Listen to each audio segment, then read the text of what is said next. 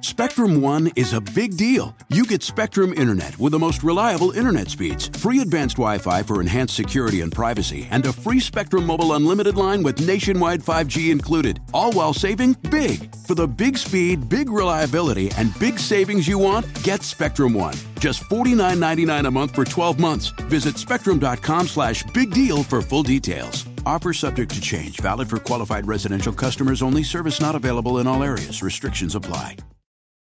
The first degree. First degree. First degree. First degree. First degree. First degree. The first degree. You see it on the news, you see it on the paper, you see it on Facebook. These things are supposed to happen in movies, not in real life. And wait at the table to finish.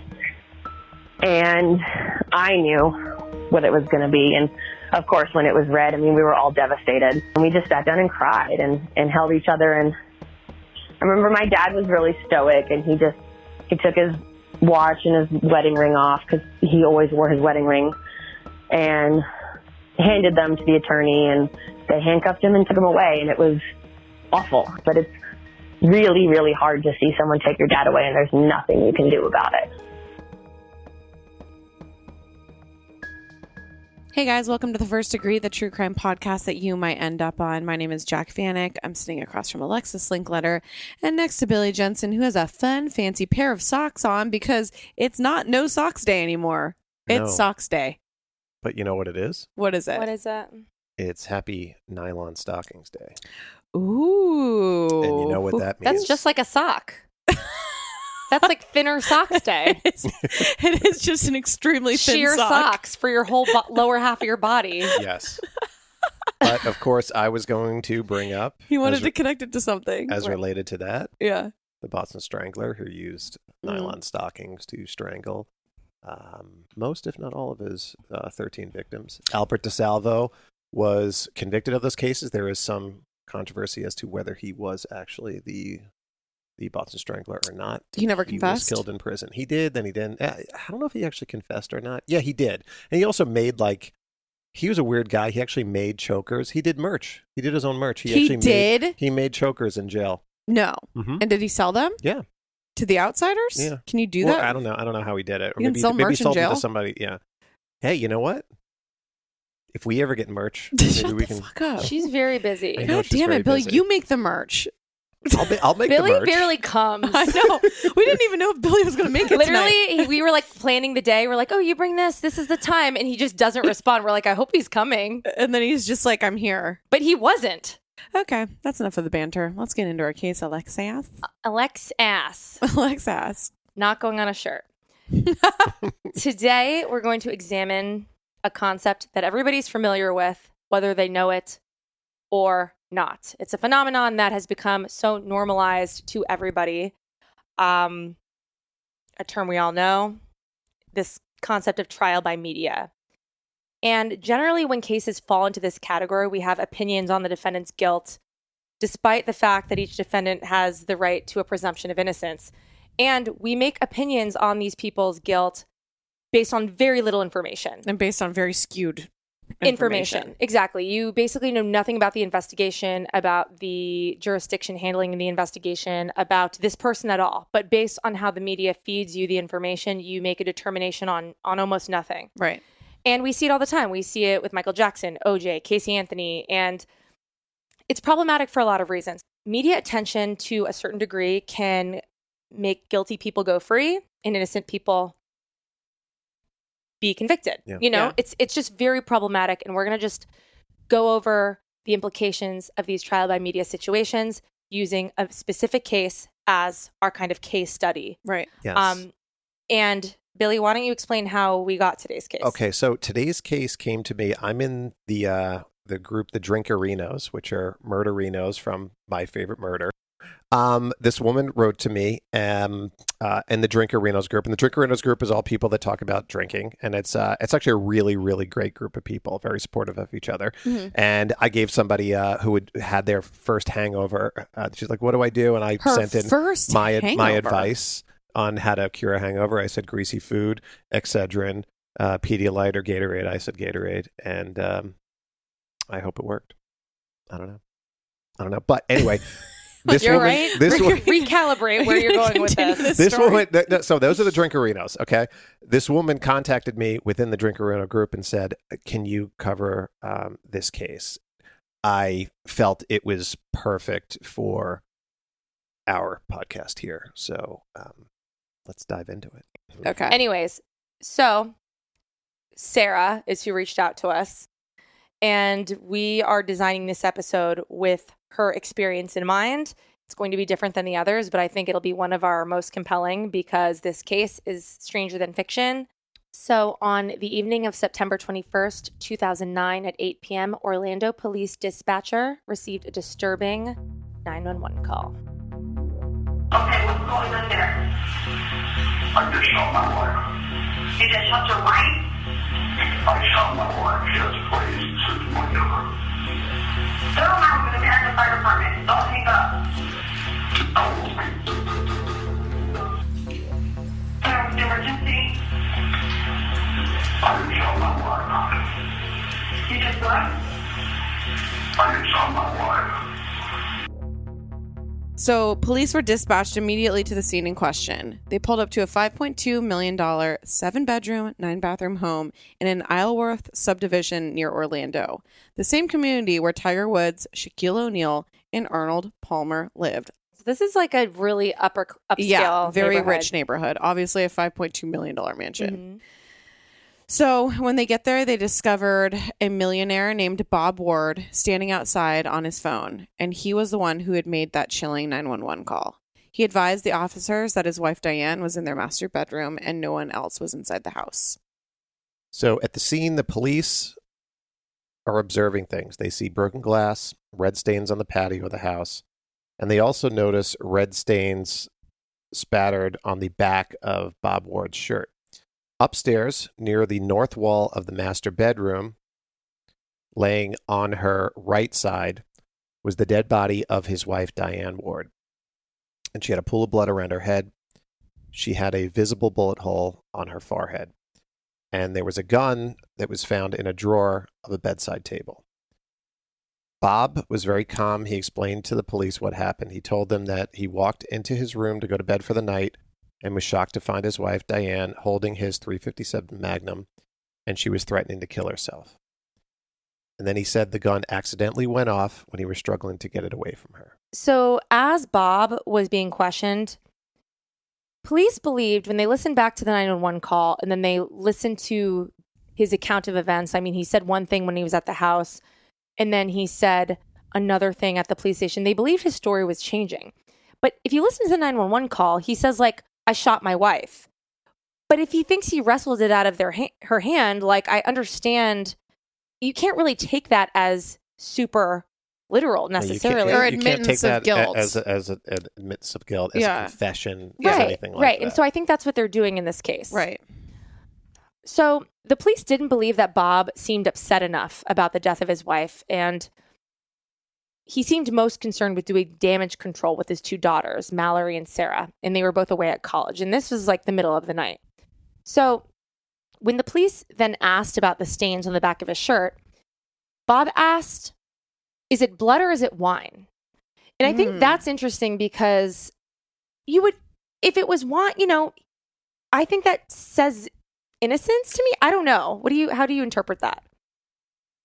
Not knowing what it is kind of interesting. Yeah. But anyways, it's neither here nor there. He then asked to speak to his attorney and that the number was in his cell phone. They gave him his BlackBerry and he called Liz Green, but she's not a criminal attorney, but his bankruptcy attorney. The integrity of this investigation and Bob's subsequent trial was really just hijacked by the media. And we're going to give Bob's daughter, Sarah, the platform that she's needed for a really long time to share this experience from her perspective. Because I think what a lot of people don't realize, and Casey Anthony is a great example, these media firestorms don't just affect the defendant. Yeah. Think about what happened to Casey Anthony's parents. Oh my God. And Yeah. I believe Casey Anthony's guilty, but her parents didn't necessarily deserve what they To have their ended up- lives absolutely Exactly. ruined, yeah. Exactly. So guilty or not, I mean, other people get dragged through the mud, and it's a problematic kind of thing that occurs. My name is Sarah Wardrop. I am Bob Ward's youngest daughter.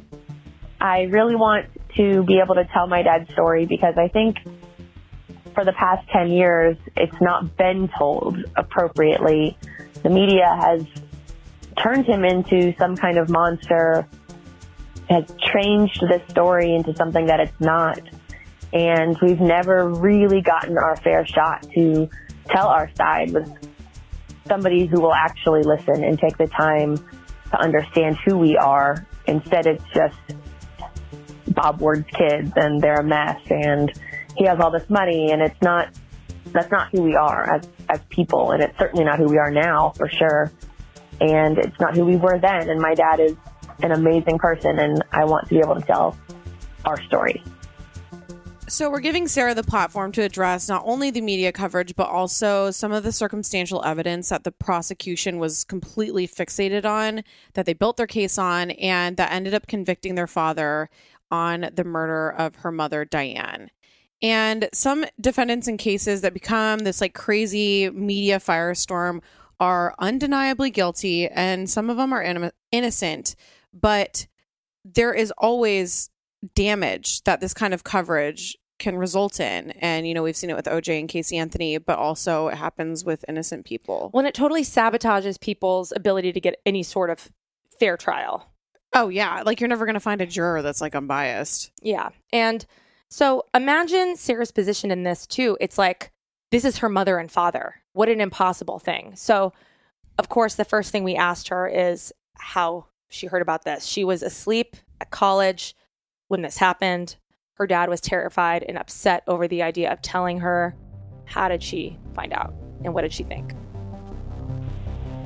On September 22nd, really early in the morning, I got a call from my sister. It was maybe 6:30. My sister and I were both on athletic teams in college. I was on a riding team at South Carolina, and my sister was on the squash team at George Washington. And she had called me in a panic saying that I had to we call her Auntie, Paula Seri. She is my mom's sister. So I called her, and I was just told there's been an accident. I wasn't told any specifics. I was told to pack a bag, and I had to get down to Jacksonville, and then they had a house in St. Mary's, Georgia, which is really in South Georgia. Honestly, we just bounced around phone calls for a while, and I had no idea. Then it was, we can't find your parents. We don't know what's happening. I was not told what had happened, and I was told, don't look at the media, which was super weird because in my mind, it's just my parents are missing, which is also super strange. The whole thing, honestly, was such a nightmare and made it so much worse than it needed to be. But finally, my aunt had told me that my mother had been shot, but didn't tell me she had passed. And I had not heard from my dad. I kept trying to call both my parents. And finally, my sister called me, and I just asked her, well, is she dead? And my sister had to be the one that said, yes, she was dead. And at that point, I still had no clue what had happened. I didn't even know my dad was in custody until about 10 a.m. And that was when they had finally arrested him, I believe. They had just kept him in custody for a while. So they made such a huge deal about the way my dad presented it to us. And in his defense, he wanted to do it the right way to his kids. I mean, our world was about to be turned upside down completely, and he wanted us to be told in as gentle of a way as possible. And I am incredibly grateful for that, and so is my sister. I mean, it didn't work out that way, but the fact that he wanted it to was really important to both of us. One thing that the media really harped on was some of the things Bob said or didn't say during some of his questioning sessions, his interrogation sessions, what have you, after he was brought down to the police station. I'm very concerned about my wife and my children right now. Okay. I have 2 kids. I'm in college, and it's a nightmare, but we probably need to go ahead and get the lawyer in here. It was an accident, and I will tell you more about it later, but, you know, it was a very tragic accident. So this is the kind of case that newspapers and local media dream of.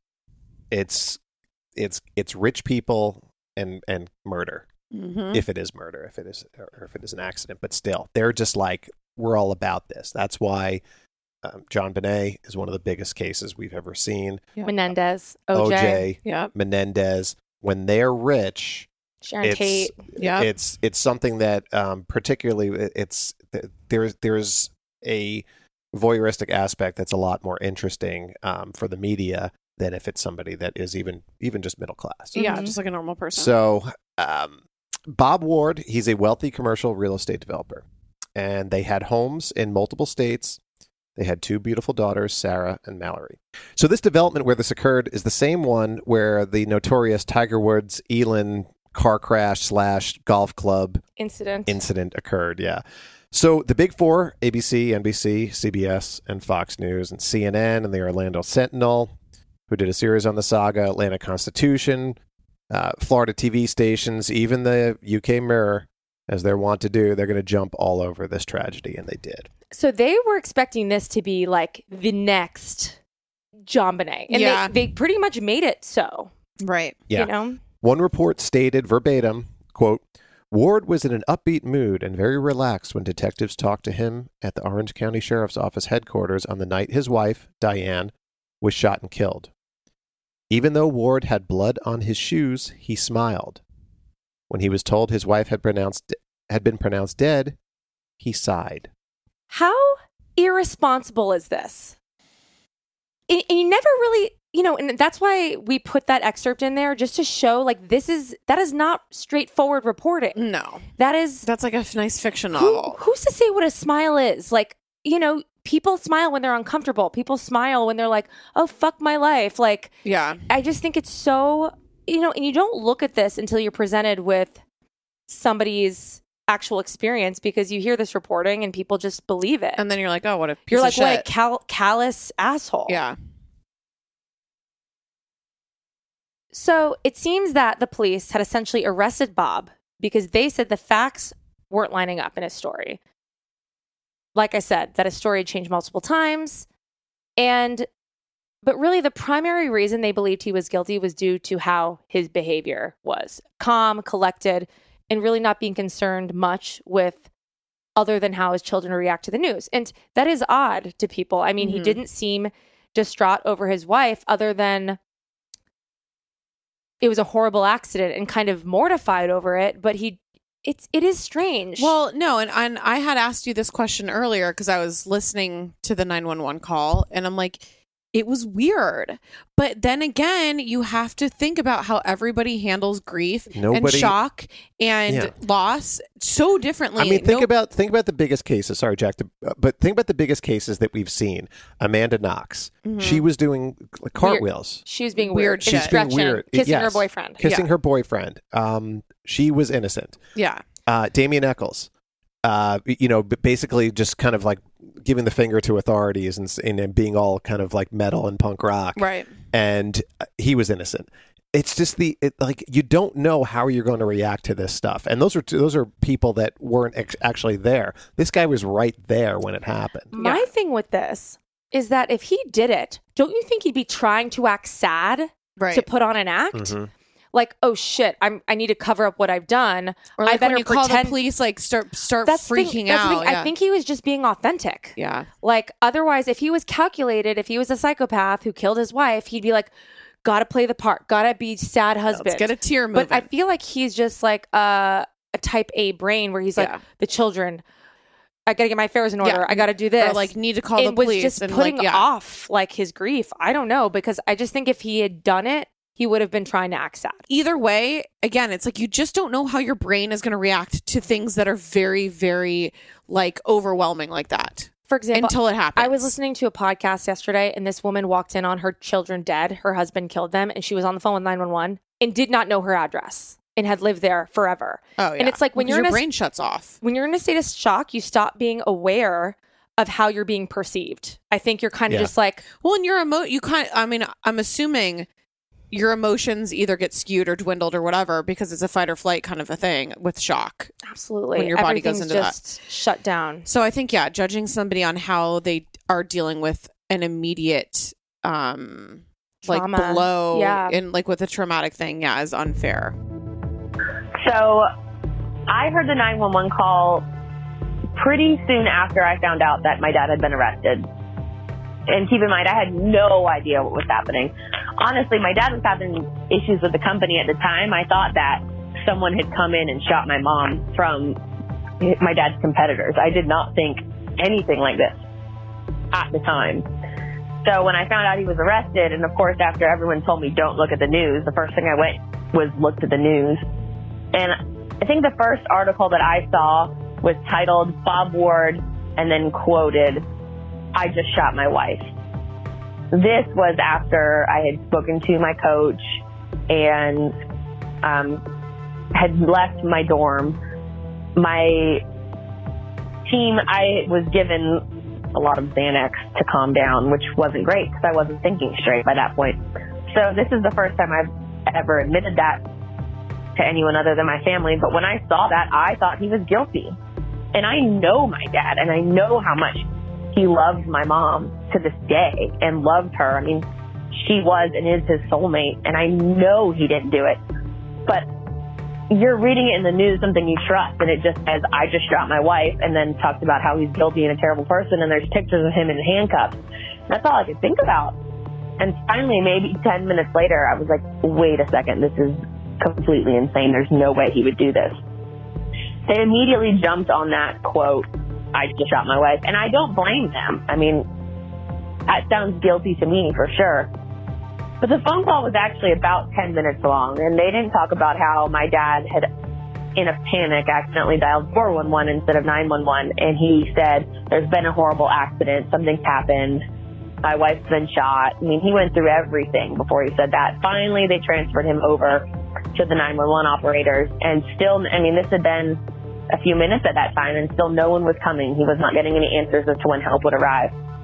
And finally, he just blurts out, "I just shot my wife." Next thing you know, sirens were in the driveway.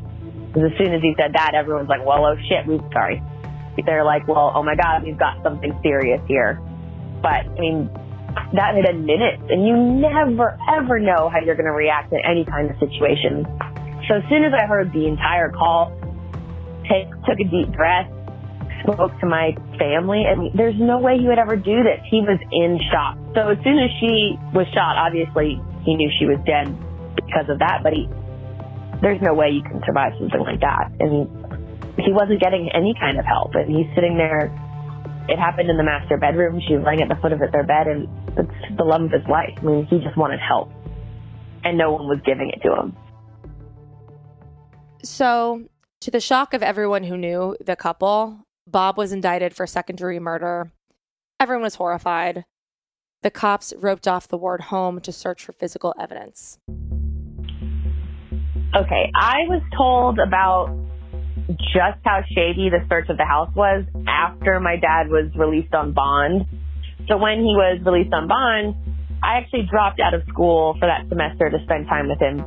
The house that we lived in Isleworth was a big house. It used to be Arnold Palmer's house. It's in a really beautiful, nice neighborhood in Windermere, which is in Orlando.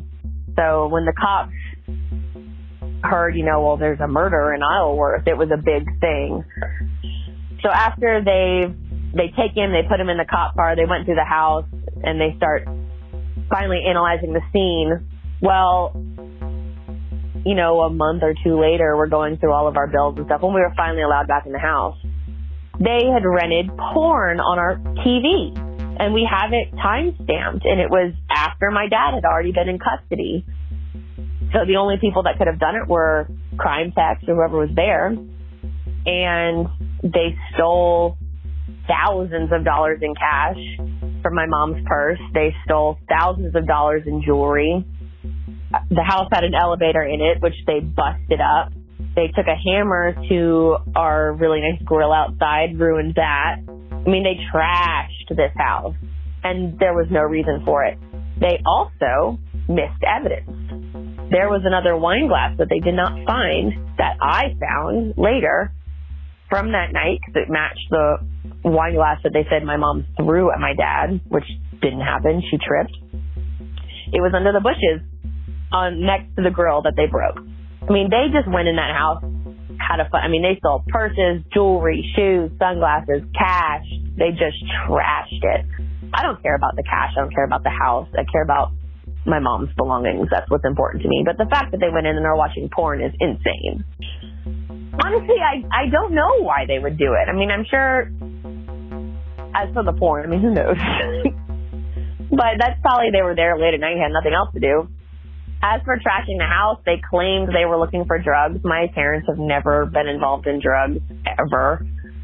I mean, there was no proof of that at all. Also, why would that cause you to just take hammers to stuff? I don't get that. As for stealing things, I mean, they could get away with it. It was cash in my mom's purse. You know, we can't prove that the cash was there. We know it was there because she kept about $10,000 in cash. Who needs that much cash on them I don't understand it, but she did, and we all knew it. So, you know, there's no way for us to prove that. And the jewelry, we do have, like a list of everything that was insured. So we know that the jewelry was stolen, but we couldn't do anything about it because, I mean, the cops were after us. After the body was removed, we had a parrot, a cat, one cat, and 4 dogs. They would not allow us to remove the animals from the residence. We had a friend in Orlando, because Mallory and I hadn't gotten there yet, that was willing to take them all in, and they left them in the house. They wouldn't let us come get them. They did let our friend go in and feed them through the garage, but they wouldn't let us take them out of the house. And that just screams contamination to me. I mean, they're running all over the place, running through the crime scene. Wow. Right. And I think what's interesting and so frustrating probably for Sarah and Mallory is that they're finding out about things like this. Their dad is in custody. They're college-age kids. Like, they have no one to advocate for this investigation and to help draw attention to these mishaps in this investigation. I can't imagine what this is like.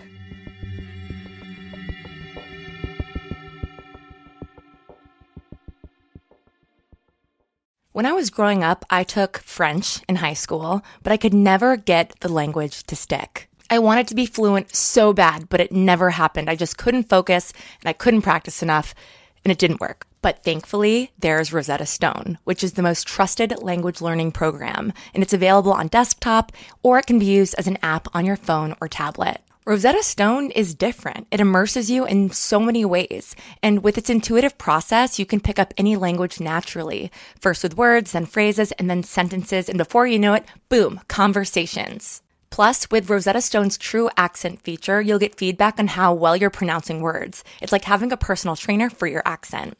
Don't put off learning that language. There's no better time than right now to get started.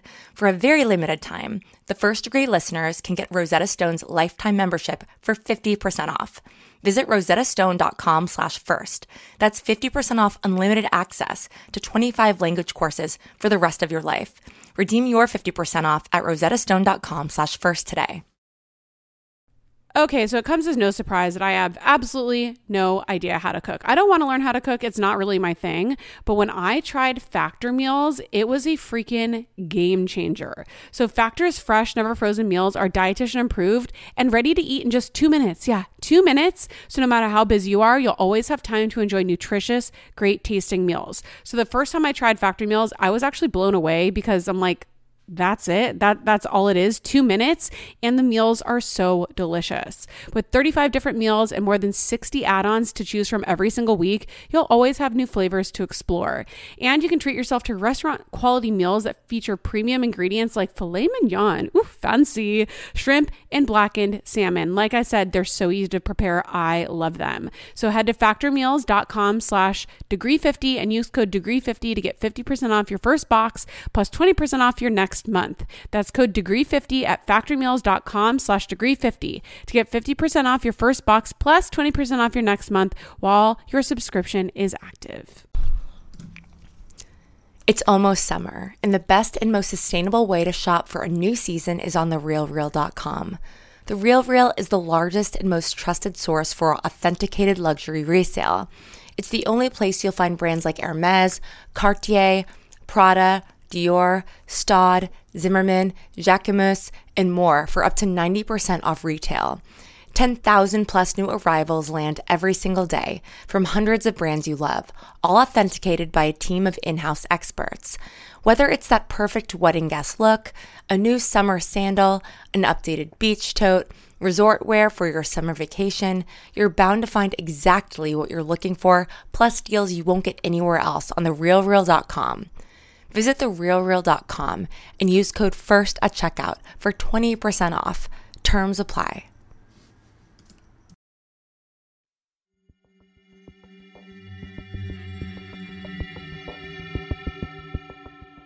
So the evidence that they did end up having was not that much. There was no trace of a gunshot residue on Bob's hands.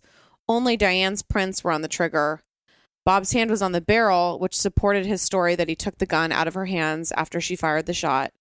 And it was later placed on the nightstand, which is where it was found. And a lot of this evidence was circumstantial, and they were fixated on Bob's demeanor and what he said in that 911 call. So the police start to dig into the lives of Diane and Bob Ward. And they learn that he was being sued by an insurance company that accused him of taking more than $20 million from the sale of lots and subdivisions he was building in Tennessee in 2007. Now, this insurance company, which had issued these bonds for the subdivisions, said Ward was supposed to use the money to improve the subdivisions, but instead he used it to pay off debts and actually went on a spending spree, including using the money to buy that 8,800 square foot mansion in Isleworth. But something caught their attention. Diane was slated to be deposed in those lawsuits 3 days after the incident occurred. So they immediately pinned on that and they said, wow, this could be motive for murder. Listen, they're searching for a motive. They were watching this guy. They saw the blood on him. They saw what his demeanor. They heard the 911 call. So they're going in saying, this guy did it. Yeah. So now they're trying to prove that he did it. So they're looking for something. And where can we find motive? And then they say, bingo. Well, it's like you can... But most you of the can time, make a case around anybody for anything. in the police's defense, it's usually the fucking husband. Well, it usually is. And that's the thing. You can fault police for not having an open mind, but 9 times out of 10, the odds are in their favor that it is the husband. Right. Well, when it's that obvious, yeah. Sure, but this seems obvious, and that's the problem with that. Like, this seems like an obvious, like, open and shut thing, but it's clearly much more convoluted than what the media has portrayed it to be. Absolutely. And that's really the point here. Then the police interviewed Bob Ward's brother-in-law, Glenn Sayre. And Glenn was married to Paula, who's Diane's sister. So Glenn told investigators that Bob had not received a paycheck in more than a year. His in-laws lived in one of his developments in Georgia and ran the homeowners association there. And he also told the investigators that Bob had repeatedly said that he should put a gun to his own head to get the family out of the financial difficulties that he created, but told investigators he didn't believe Bob or his wife Diane would ever do anything to hurt themselves. And Bob never said anything about wanting to hurt his wife or showed any aggression or anything like that towards his wife. And this is technically the wife's family. Yeah. So if anyone was going to throw him under the bus, it would be them. He also said that Bob Ward, put up with things from his wife that Sarah would not have put up with. But he didn't really elaborate on what that meant. Yeah, so my dad he was worried. He was concerned. It's scary. Things were changing, but it wasn't the end of the world. There was definitely more stress, but my mom lost it. I mean, I wouldn't see her for weeks at a time. She fell into this like crazy pit of depression. She was drinking a ton, and she always drank, but I mean, I didn't want her coming to shows. I didn't want my friends around her. It was embarrassing. And I didn't realize she was on antidepressants. I knew she was on medication because I had to remind her, like, take your pills, but I didn't know what she was on. And I knew she would take meds and forget she took them and took them again, or just take them again for fun. I don't know, but I mean, I was 19, and in my world, I'm like, well, parents know best, so she's doing whatever is best for her. And she was devastated about this happening. I mean, and she came from nothing, too. So the fact that I think having money was a big thing for her. She was very And my mom was a lovely woman. I'm grateful. I love her. I miss her. She was my best friend. But this hit her hard. This was rough. And she had developed this lifestyle around showing horses. She would go and sit in her golf cart with a glass of wine and drink and watch, and everyone wanted to hang out with Diane. I mean, it was a fun lifestyle, and I don't think she wanted to lose that. So here's some info about how Bob had made his millions. He was the CEO of Land Resources and managed 250 employees and oversaw the development of 35 subdivisions and 19 resort-style communities, including the one near the Cumberland Island National Seashore. The 1,000-acre Cumberland Harbor Marina complex was built after years of legal battles between developers and environmentalists in Georgia. And they moved from Atlanta, where they had met years before in 2007, and Bob's company, Land Resources, relocated there. And the company eventually was forced into Chapter 11 bankruptcy protection. And this actually plays into the motive for the media as well, and how you can paint this guy as a villain. Because let's remember when this was going on. What was going on at this time? We're seeing the financial downturn because of the housing crisis. Yeah. And everybody was looking for a villain for this.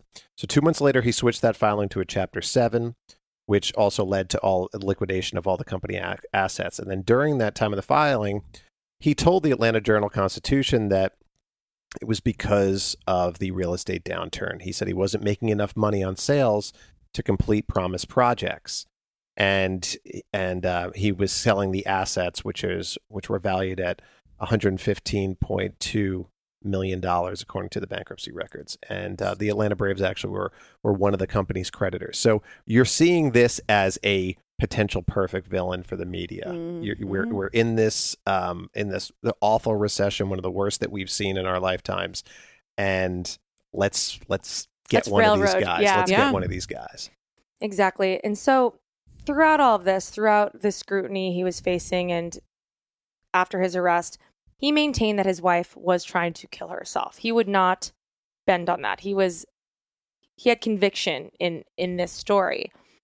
And the reason cited for the depression and subsequent suicide attempt that Diane was experiencing was this financial instability that they were facing. And although they were still living in their $5.2 million home, they were bankrupt. They hadn't made a mortgage payment in almost a year, and their mortgage was $17,000 per month. Oh my gosh. So, like Billy said, he made his riches near the height of this real estate boom, and there was a massive, quick downturn. And some people take that kind of stuff harder than others. In the reporting I saw, which I'm not sure we can trust, but a lot of Bob's supporters said he was just totally upbeat about it, and that Diane was not taking it well. And everyone handles that shit differently. My dad worked really hard to take care of his family. My sister didn't really know much of this was happening because she was away at college, and to this day she's like, I didn't even know any of this. But I remember one time, it was around Thanksgiving. My dad was living in Florida because the company had moved to Florida. My sister was at school, so it was just me and my mom. And it had been weeks since I had seen her. And I had taken that year off of school. And I didn't see her for weeks. And finally I called my dad. I'm like, she needs to be a mom. I don't know what's going on, but I haven't seen her. And he didn't know she was gone. It was weird because she was still answering the phone for him, so he didn't know anything was up. And then we had a really hard time. And then by the summer, she kind of calmed down a little bit. She backed off of drinking red wine. And then the week before she died, I saw her drinking red wine again. And when she drank red wine, she got nuts. She would drink 4 bottles a night easy. It was crazy. And I just remember her drinking red wine at that horse show I saw her before she died. I'm like, that's not right. She'd stop doing that.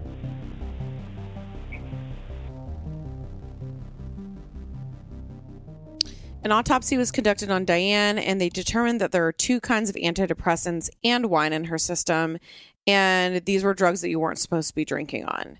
The gunshot wound was essentially between her eyes on her forehead area.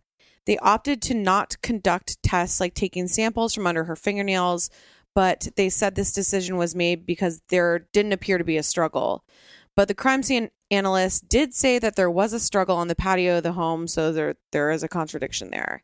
The medical examiner classified the death as a murder, thinking that it would have been difficult for Diane Ward to have shot herself, citing that the gunshot was said to be fired from 18 inches away. What's another interesting thing, just on the heels of that, is that what I read a lot too was they were so fixated on the fact that women do not shoot themselves. Oh. And they were like, women don't shoot themselves, and they definitely don't do it in the head or in the face. Right. But they're not taking into account his story, where it's like maybe this was it was a struggle, and the gun went off. And of course she probably maybe it wasn't. She wasn't pointing the gun to her forehead like on purpose. At the time, it was, oh my God, she killed herself. It wasn't. Oh, when it first happened, all I could think of was, well, this has been an accident. There's just been an accident. For some reason, she was playing with the gun. My mom did not like guns. She liked having them for my dad to have protection, but she didn't like to handle them. So I was like, well, that's weird. And then it started to kind of dawn on me. She was really angry at my dad. She was really angry. She blamed the company tanking on him and everything that was happening on him. And really nothing that bad was happening to us. We were going to be fine. But she was angry at him. And I remember seeing it. I remember, that, like I said, that summer she had stopped drinking red wine. But I remember coming home one time and she slammed the door in his face, blew past me, got in the car and drove off. I mean, she had just been screaming at him. She was really angry. So, honestly, what I think happened is, what I know happened, this part is she drank way too much, took way too many pills, didn't know what she was doing, and I think she tried to kill my dad and then tried to kill herself and did. And my dad is, we all are, we've all handled guns, Mallory and I, our whole lives. And when someone's facing you with a gun, you grab the wrist and twist. So in my dad's mind, he probably thought that he did do something wrong at first. But someone was holding a gun to his face. His DNA's not on the trigger, so he didn't pull the trigger. He didn't have gunshot residue on him, so he wasn't that right behind where the gunshot residue kind of blows back. So it would not have, it didn't surprise me at the time, I guess is what I'm trying to say, that this is something she could do. After the behavior I had seen that past year, her disappearing, her screaming, her meltdowns, and then I found out how many pills she had taken. If she hadn't been shot in the face, she would have died that night regardless. We were told that, hands down, she would have died of an overdose.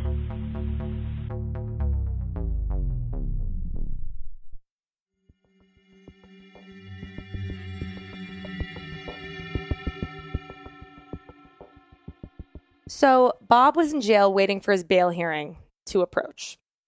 And his daughter Mallory and Diane's sister Paula visited him. And this particular jail, they record the calls and video visits. And it's kind of like they record both ways. It's really strange. But the media started pumping out and running probably a minute of this recorded visit. Print News described it like this. In a video released by the jail, the 61-year-old modeled his blue jail jumpsuit, danced, and started to unbutton his shirt. He chatted about who would make a good character witness, whether he could buy anti-dandruff shampoo at the jail commissary, and even where the family should celebrate Thanksgiving. His daughter and sister-in-law giggled, belying the seriousness of the accusation against him. So they basically are describing this interaction. They're describing 1 minute of it. Yeah.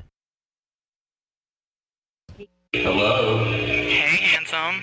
In this jailhouse meeting with his daughter and wife's sister, he can be seen laughing and dancing. In the hour and a half of video, the three joke around nearly the entire time. There's money in the account for you to get stuff. There's all sorts of goodies. You can buy a bra, so I was thinking that, you'd enjoy that. And hemorrhoid cream. Believe me, I'm right here in the wrist. Such a lifestyle change. Since Ward's arrest, he's had 2 visits from his sister-in-law and one of his daughters. I feel like this thing's going to turn out the way it should turn out. Once the facts and evidence are laid in, I'm really not worried about it. Our big story coverage of this continues with WESH 2's Amanda Ober. And Amanda, the behavior in these tapes just seems so out of place. Well, jail visit videos released earlier showed Bob Ward pretending to do a strip dance and his daughter dancing for him as well. What did we find on the latest video? More strange antics. My mom died on a Monday. My dad was arrested Tuesday morning. We finally were able to speak to him on Wednesday. By that weekend, I had left Orlando. I'm the kind of person, when things go wrong, I need to just move. I need to be on the move. I need to go somewhere. My sister and my aunt went to visit. They were finally able to go visit my dad that weekend. Our attorneys always told us on the phone, in visit, don't talk about your mom. You can't talk about it. You can't talk about the case. You can't talk about any of that. Try not to be sad. It's going to make it worse for him. He's already in a horrible situation. So try to be upbeat. That's what we were told.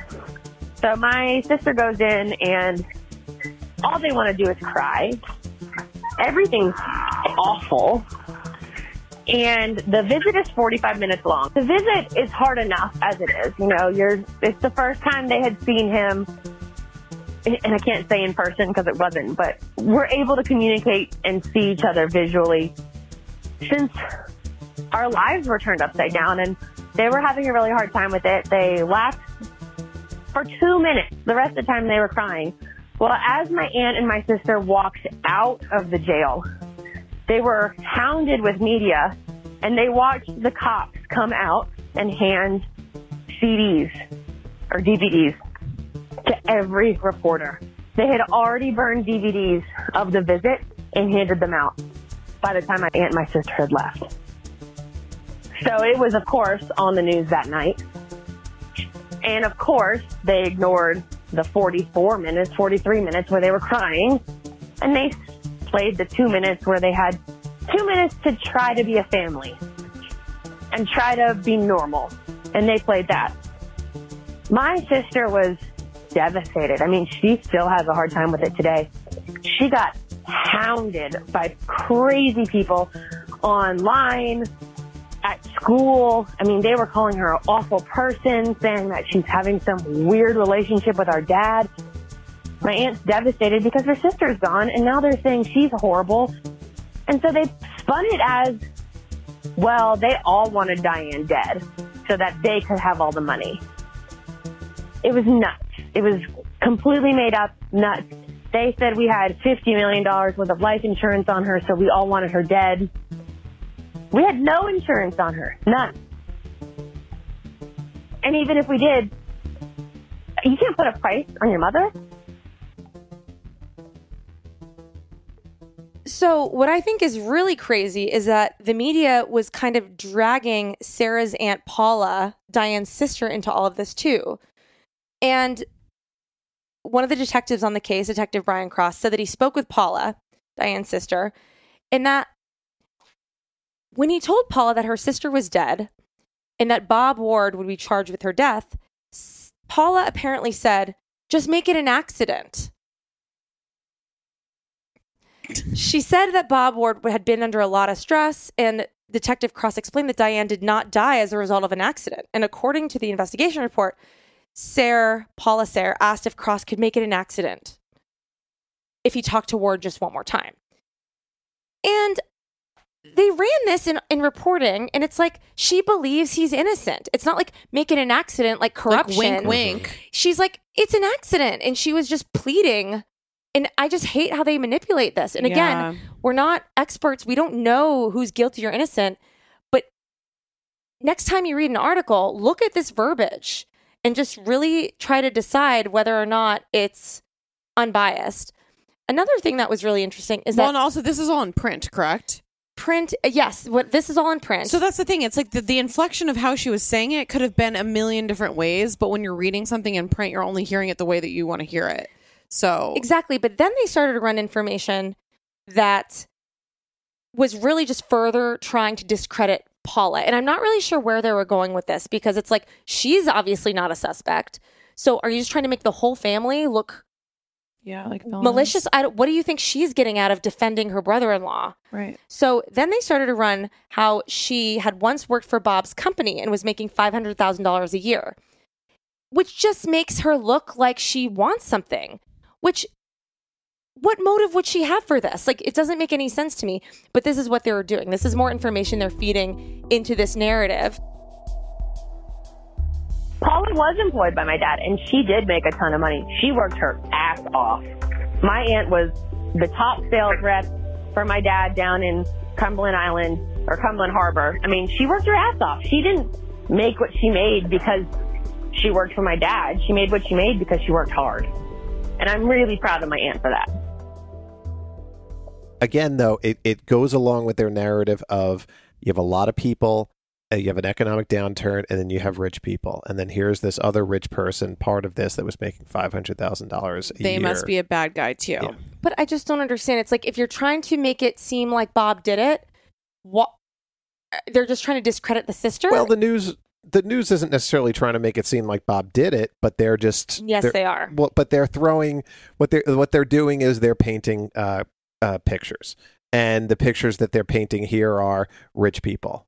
Yeah. And it's not just this one rich person. It's also, her sister was getting money off of this guy. But to me, it's like the idea that the sister isn't angry at him, just they believe him. They believe in him. Yeah. Like, you wouldn't, unless you're just a deranged...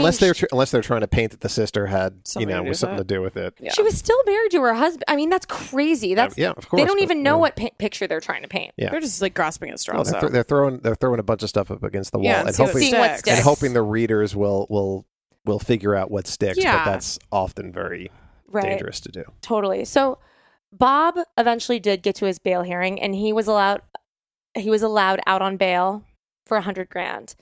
And if you look at the footage of his release, it's like Princess Diana, like being swarmed by paparazzi. It's insane. He was required to wear an ankle monitor and stay within 300 feet of his home. But truly, just watching them swarm this car, and then he went to 7-Eleven to get like some drinks to take back to his house because he's on house arrest because somebody drove him, and they were like following it on like with a helicopter.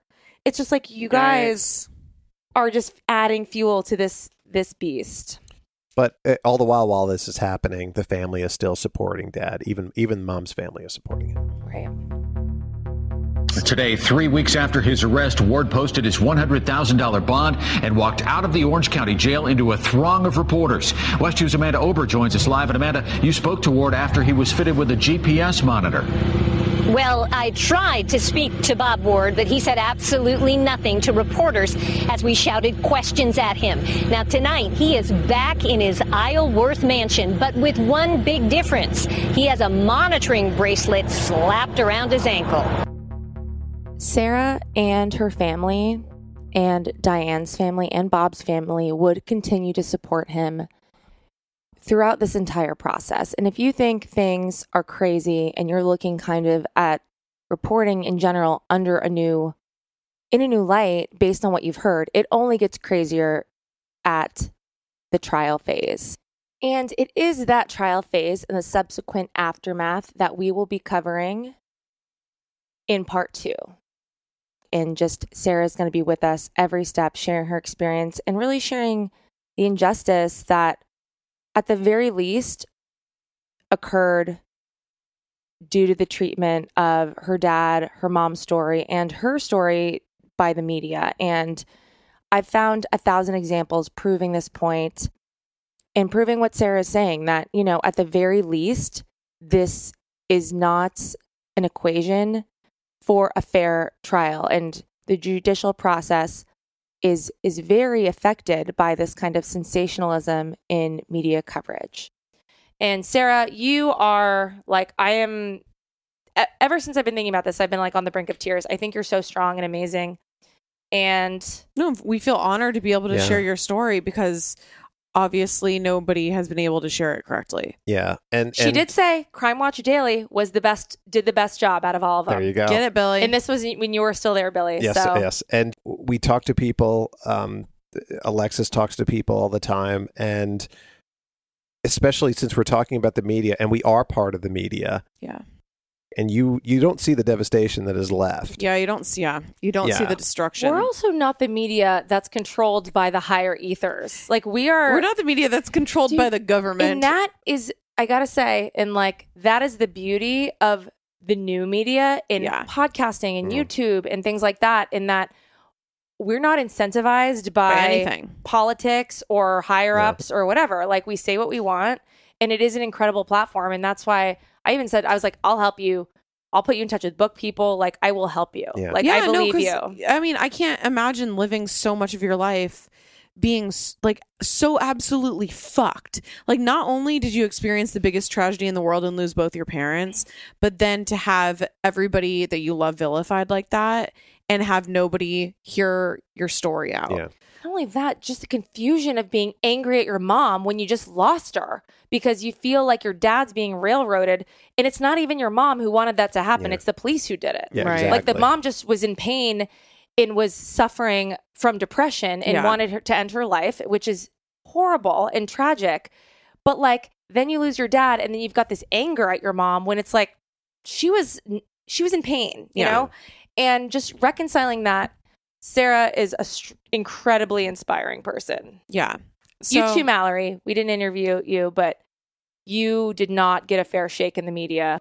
Well, Sarah, thank you so much for reaching out to Billy. And if anybody else is listening that has like a similar story or was connected to a story that you do not think was shown correctly in the media or was never told fully, we would love to share your story and be that platform for you to speak freely. So please reach out to us on Instagram at The First Degree, at Alexis Linkletter, at Billy Jensen, at Jack Vanek, or our email. Are people still emailing us? Not as much, unless Not really. Actually you check it first, and then I never see them. Because you know what?